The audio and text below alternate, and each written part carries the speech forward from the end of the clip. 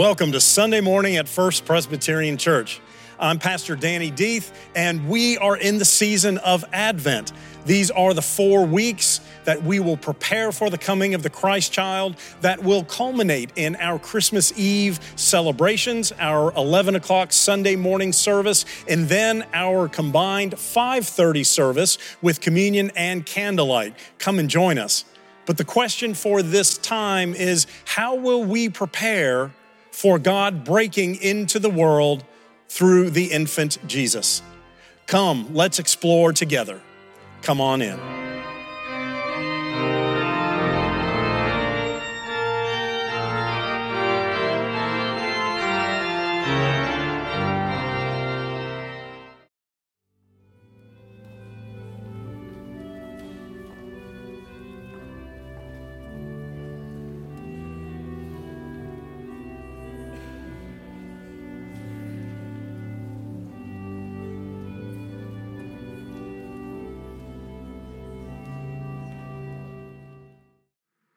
Our first lesson comes from 2 Samuel chapter 7, verses 1 through 11 and 16. Now, when the king was settled in his house and the Lord had given him rest from all his enemies around him, the king said to the prophet Nathan, "See now, I am living in a house of cedar, but the ark of God stays in a tent." Nathan said to the king, "Go, do all that you have in mind, for the Lord is with you." But that same night, the word of the Lord came to Nathan. "Go and tell my servant David, thus says the Lord, are you the one to build me a house to live in? I have not lived in a house since the day I brought up the people of Israel from Egypt to this day, but I have been moving around in a tent and a tabernacle. Wherever I have moved about among all the people of Israel, did I ever speak a word with any of the tribal leaders of Israel, whom I commanded to shepherd my people Israel, saying, why have you not built me a house of cedar? Now therefore thus you shall say to my servant David, thus says the Lord of hosts, I took you from the pasture, from following the sheep, to be prince over my people Israel. And I have been with you wherever you went, and have cut off all your enemies from before you. And I will make for you a great name, like the name of the great ones of the earth. And I will anoint a place for my people Israel, and will plant them, so that they may live in their own place and be disturbed no more. And evildoers shall afflict them no more as formerly, from the time that I appointed judges over my people Israel. And I will give you rest from all your enemies. Moreover, the Lord declares to you that the Lord will make you a house. Your house and your kingdom shall be made sure forever before me. Your throne shall be established forever." This is the word of the Lord. Our second passage is Luke's gospel, and the first part of the account of Jesus being born. Today we are looking at chapter 1, verses 26 through 38. 1, 26 through 38. Listen again with fresh ears for the word of the Lord. In the 6th month, the angel Gabriel was sent by God to a town in Galilee called Nazareth, to a virgin engaged to a man whose name was Joseph, of the house of David. The virgin's name was Mary. And he came to her and said, "Greetings, favored one, the Lord is with you." But she was much perplexed by his words and pondered what sort of greeting this might be. The angel said to her, "Do not be afraid, Mary, for you have found favor with God. And now you will conceive in your womb and bear a son, and you will name him Jesus. He will be great, and he will be called the Son of the Most High, and the Lord God will give to him the throne of his ancestor David. He will reign over the house of Jacob forever, and of his kingdom there will be no end." Mary said to the angel, "How can this be, since I am a virgin?" The angel said to her, "The Holy Spirit will come upon you, and the power of the Most High will overshadow you. Therefore, the child to be born will be holy. He will be called Son of God. And now your relative Elizabeth, in her old age, has also conceived a son, and this is the 6th month for her who was said to be barren. For nothing will be impossible with God." Then Mary said, "Here am I, the servant of the Lord. Let it be with me according to your word." Then the angel departed from her. This is the word of the Lord. Thanks be to God. So how many people enjoy Monopoly, the board game? Yeah, we've all played. Some people enjoy it. Some people play it. Sometimes it can become contentious. Sometimes it lasts forever. Sometimes there are streamlined versions of how you play. But one of the goals in the game, of course, is to acquire money. Some of that is by acquiring land. You buy these properties, and then once you own all 3 of the set, what can you do? You can do houses and you can do hotels. And that's even more money when your unsuspecting family members and friends have to land in your space. We like to build things if we can, don't we? Our lives, our houses, our faith, our journey. If we go back to that 2 Samuel passage that Edith read to you, David is itching to build God a house. And up to this point, remember, God was in transition. There was no temple yet. David's son Solomon would build it after this moment in time where we are in 2 Samuel 7. So David has conquered, and this passage is really a fulfillment of Genesis 12, where God makes that original covenant and promise with Abraham that I will make a great people of you. This is coming true in what has happened with David. He's united Israel and Judah, the 2 kingdoms. They're now one kingdom. And David is now setting up headquarters in Jerusalem, the city of David, what would be known as the Old City, the city of David. David finally is in a pretty good spot in his life. Israel, after all the bloody conquests, is at a moment where David is reflecting. He's living in a pretty nice palace, pretty nice house. And he says, you know what? God needs a house at least this good. I'm doing pretty well. I'm going to build one for God. Nathan the prophet is right there. If you remember, it was also Nathan who called him on the carpet for the whole Bathsheba Uriah thing. Still God's appointed prophet to him. And David mentions this, I want to build a house for God. Because God needs at least a great house to dwell, a space. And Nathan says, well, okay. He consents. Usually prophets are pretty tough and they're pretty strong on God's word. And Nathan says, well, okay. I can see that house. I'll be in charge. Head pastor of this new house, I think. Yeah, go ahead, build it.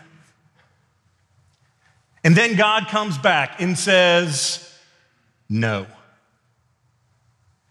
He says, I've been with my children in Israel ever since the beginning.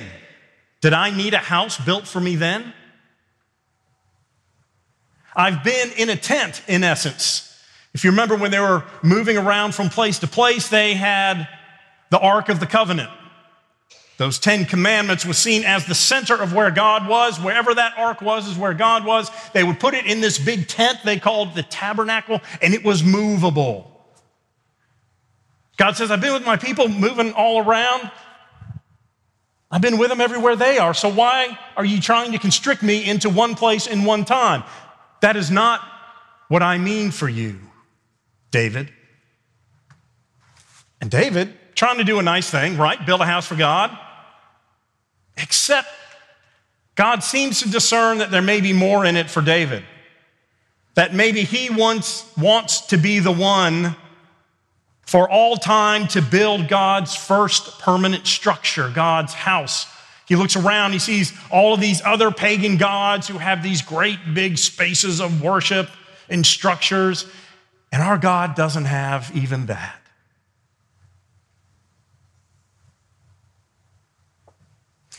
And God tells David through Nathan, that's not what I want from you. This is your agenda, not mine. It will be later, but not at this point. I am going to build of you a house. You do not need to build me a house. That's a great line, God. Good job. You don't need to build me a house. I'm going to make of you a house. And when God says that to David, he is talking about the dynasty. He's talking about his children and the children's children and the lineage of the house of David that come into our passage where Gabriel is talking to Mary. He says, he who is coming, your son, Jesus, will take this throne, will be in the lineage of David. So we go back and we see that David, with all of his well wishes for God, God says, that is not what I want. Did David take any time to sit and think or ask God or discern what God wanted? No is the answer to that. One of my first mission trips in ministry was a trip to Ahus, A-H-U-S, Honduras. We were in the jungle. There were no roads. Could only get in and out by bush pilots. You land on little strips in fields. And one of the things we were there to do, there was we had a PA, physician's assistant, and his wife from our church. This was First Pres in Morganton, North Carolina. They had gone to serve for a whole year with this ministry in the jungle, he serving as in a medical sense. And we went there, spent about 10 days with them to help them do whatever needed to be done. So we worked some in that clinic, but we also worked on a house for an evangelist, he called himself. He was in a wheelchair, and his house was on stilts, as many of them were because of the waters that would flood. And there was only a ladder to his house. That is not a ramp. His house was high, the ladder was steep. In other words, he had to be carried up and down every time he wanted to be in his home. And so the ministry folks there said, you know what, we're going to build him a house on the ground so he can roll in and out and have access to his own house. So we spent a lot of our time doing that. It wasn't a grand structure, but it was a beautiful structure built with love from our hands. Local folks, we were partnered, we were teams, we worked, we got it done in the time that we were there. Comes the last day, look what we have done, we thought to ourselves. We are fantastic bringers of happiness and God's love. We have made you a house. You can get in and come out. And we're all there, pictures are all being taken. And he says, thank you, but I really would have appreciated a speaker, a PA system. I said, excuse me, pardon me. What I would really have wanted, if anybody would have asked me, I would like a little PA system that I can put the speaker under my seat on my wheelchair and I can have a microphone and preach to people about God. I said, okay, here's your house. Nobody had thought to ask him what he wanted. That is a bad mission move. That is that toxic charity we sometimes hear about. We think we know what's best for them. So we make moves that, of course, they want. Why would they not? Well, this person was more motivated by faith. Says, I will trade this house if you get me a speaker and a microphone. That's kind of amazing, isn't it? I'll deal with the issues I have to get in my house and out of my house, because that's less important. My comfort is less important than my faith. You didn't need to build me a house. That is the wrong agenda. And that's what God is saying to David. If David had had some time to think and discern and pray, maybe he would have come to that same conclusion, but he didn't. He decided he knew what God needed, and God said, that is not what I need. How much of our time is spent identifying our agenda, and then we squeeze God up into it? We all do it. All of us. I do, you do, we all do, the world does. Everybody quotes the Bible. Believers, non-believers, the good, the bad, the ugly. We all have our agendas we bring. And the word of caution that comes from God and David in this case is that before we assume God is on our side, before we assume that we are doing what God wants us to do in the way that we are being called, we need to stop and spend some time with God. I can go pick apart the Bible and lift up whatever you want. God doesn't want people to eat meat. God wants people to eat meat. God doesn't want people to live in houses. God wants people to live in houses. God doesn't want you to give away everything that you have to help the poor. God wants you to give away everything you have to help the poor. You tell me what the issue is, I'll defend it. That is what's happening with David and God. And we need to make sure that our agenda is not our agenda, it is God's agenda. And we do that not just by saying, well, clearly this is right and right versus wrong. It's not that clear. Often we are in the gray. We all see that a little bit differently, and seeking God's word in time, sitting with God and trying to reflect on this to see where God is leading us is imperative to us. God's thoughts are not our thoughts. God's ways are not our ways. And we think we have God figured out to the extent that we have. God is in our box of our making. I believe to this point. I believe God is this. And then we let it go and think we know how God operates. That's probably what Mary thought. Of her schooling, of her growing up, her understanding of how God operated. And then one day, the angel Gabriel comes. Scary. Gabriel comes in 3 places in the Bible, is assumed maybe in a 4th. Once to Daniel, the angel Gabriel comes and says, this is Gabriel, and Gabriel comes to tell him a little bit about the end times. A lot of that in Daniel. And then the other 2 occurrences are right here, where he goes to Zechariah and says, you're going to have John the Baptist. 6 months before, Gabriel goes to Mary and says, you're going to have Jesus. So Gabriel, these 3 places, he's an angel, that's all we know. In this case, a messenger, which is the core of what an angel is and does.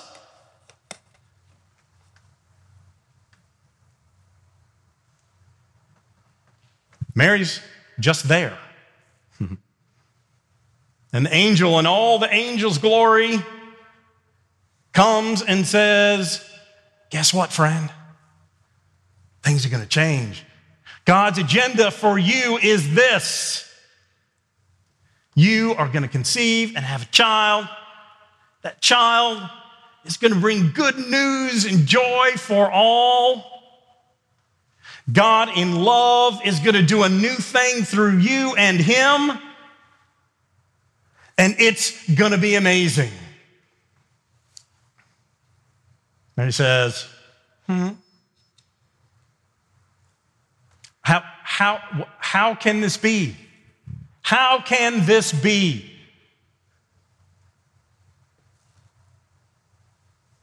angel says, all things are possible with God in 37, verse 37. For God, all things are possible. It's interesting. A lot of the Christian family doesn't believe in the virgin birth. I don't quite get that. And a lot of those same people affirm God as creator of the universe. If God can do that, God can't do this thing over here. Of course God can, because God did. How can this be? She says.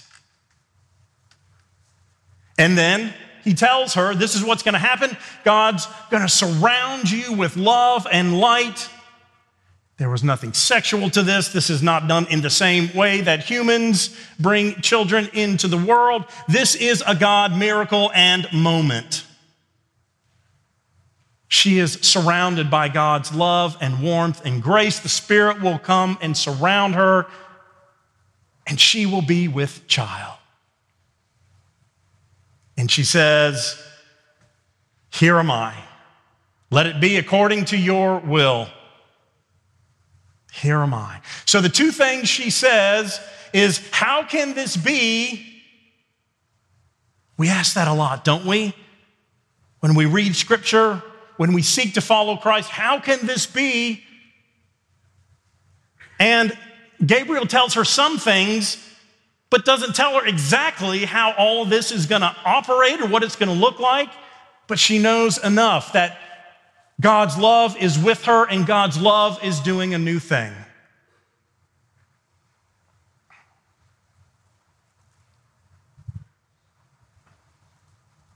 Okay, I'll do it.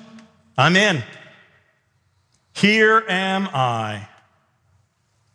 Just like Isaiah said when he was called, I'm unworthy, a man of unclean lips among a people of unclean lips. God purifies him, sends the little seraph, the little pudgy, hollow Valentine's Day looking thing with a charcoal, touches his lips, cleanses him, and he says, here I am, send me. Mary, in the same way, responds, here I am, send me. So today, as we look again at this familiar story, we see that Gabriel connects it back to David and David's house, David's agenda that was not God's agenda, and we are being called in the same way today to consider the agendas that we assume are God's and God's will that we assume is God's will. David meant well, we think, for the most part. Might have had some of his own glory and power tied up in it.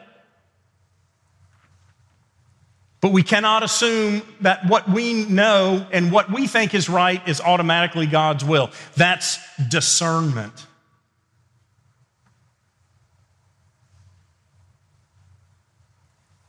And then second, how can this be? She questions. Somewhere in there, she believes enough, and then she submits. She agrees. She questions, and we all need to question. She believes, or she has enough to go on. None of us will know it all. Mary didn't know it all. Even Jesus said he didn't know some things, like when the end of the world would come. I don't know that. That's only my Father knows that. None of us will ever know enough or know it all, but we all know enough.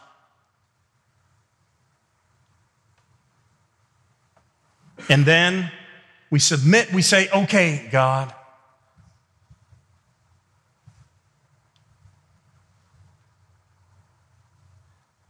And then Jesus, I don't want to spoil it.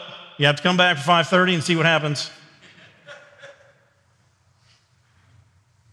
But God is doing something new in love. He did it with David, brought his people all the way through, freed them from Egypt through the Red Sea, doing something new in love. That's what God has done from day one of creation, something new in love.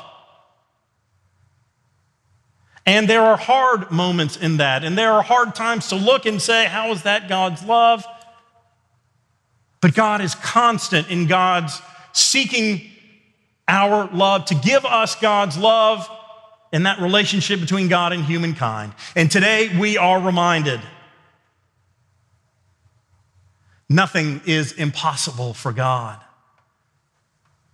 That our goal on this day is to have Christ within all of us, born anew.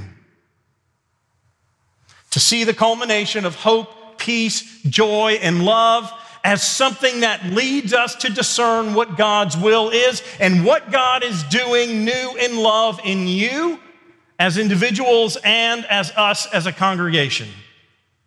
What new thing is breaking into our hearts and our lives right now? That is our God. Our God is a creative God who always is creating and recreating. Every day, every moment, every heart, every life, every church family. So today we do celebrate that lineage that started with Abraham, that runs through David, who God built a house, meaning his dynasty and family and monarchy and throne, even though he wanted to build God a physical house, and God said no. Should have asked me first. To Mary and Elizabeth, for whom Gabriel comes and says, guess what? Amazing things God is doing new in love through each of you.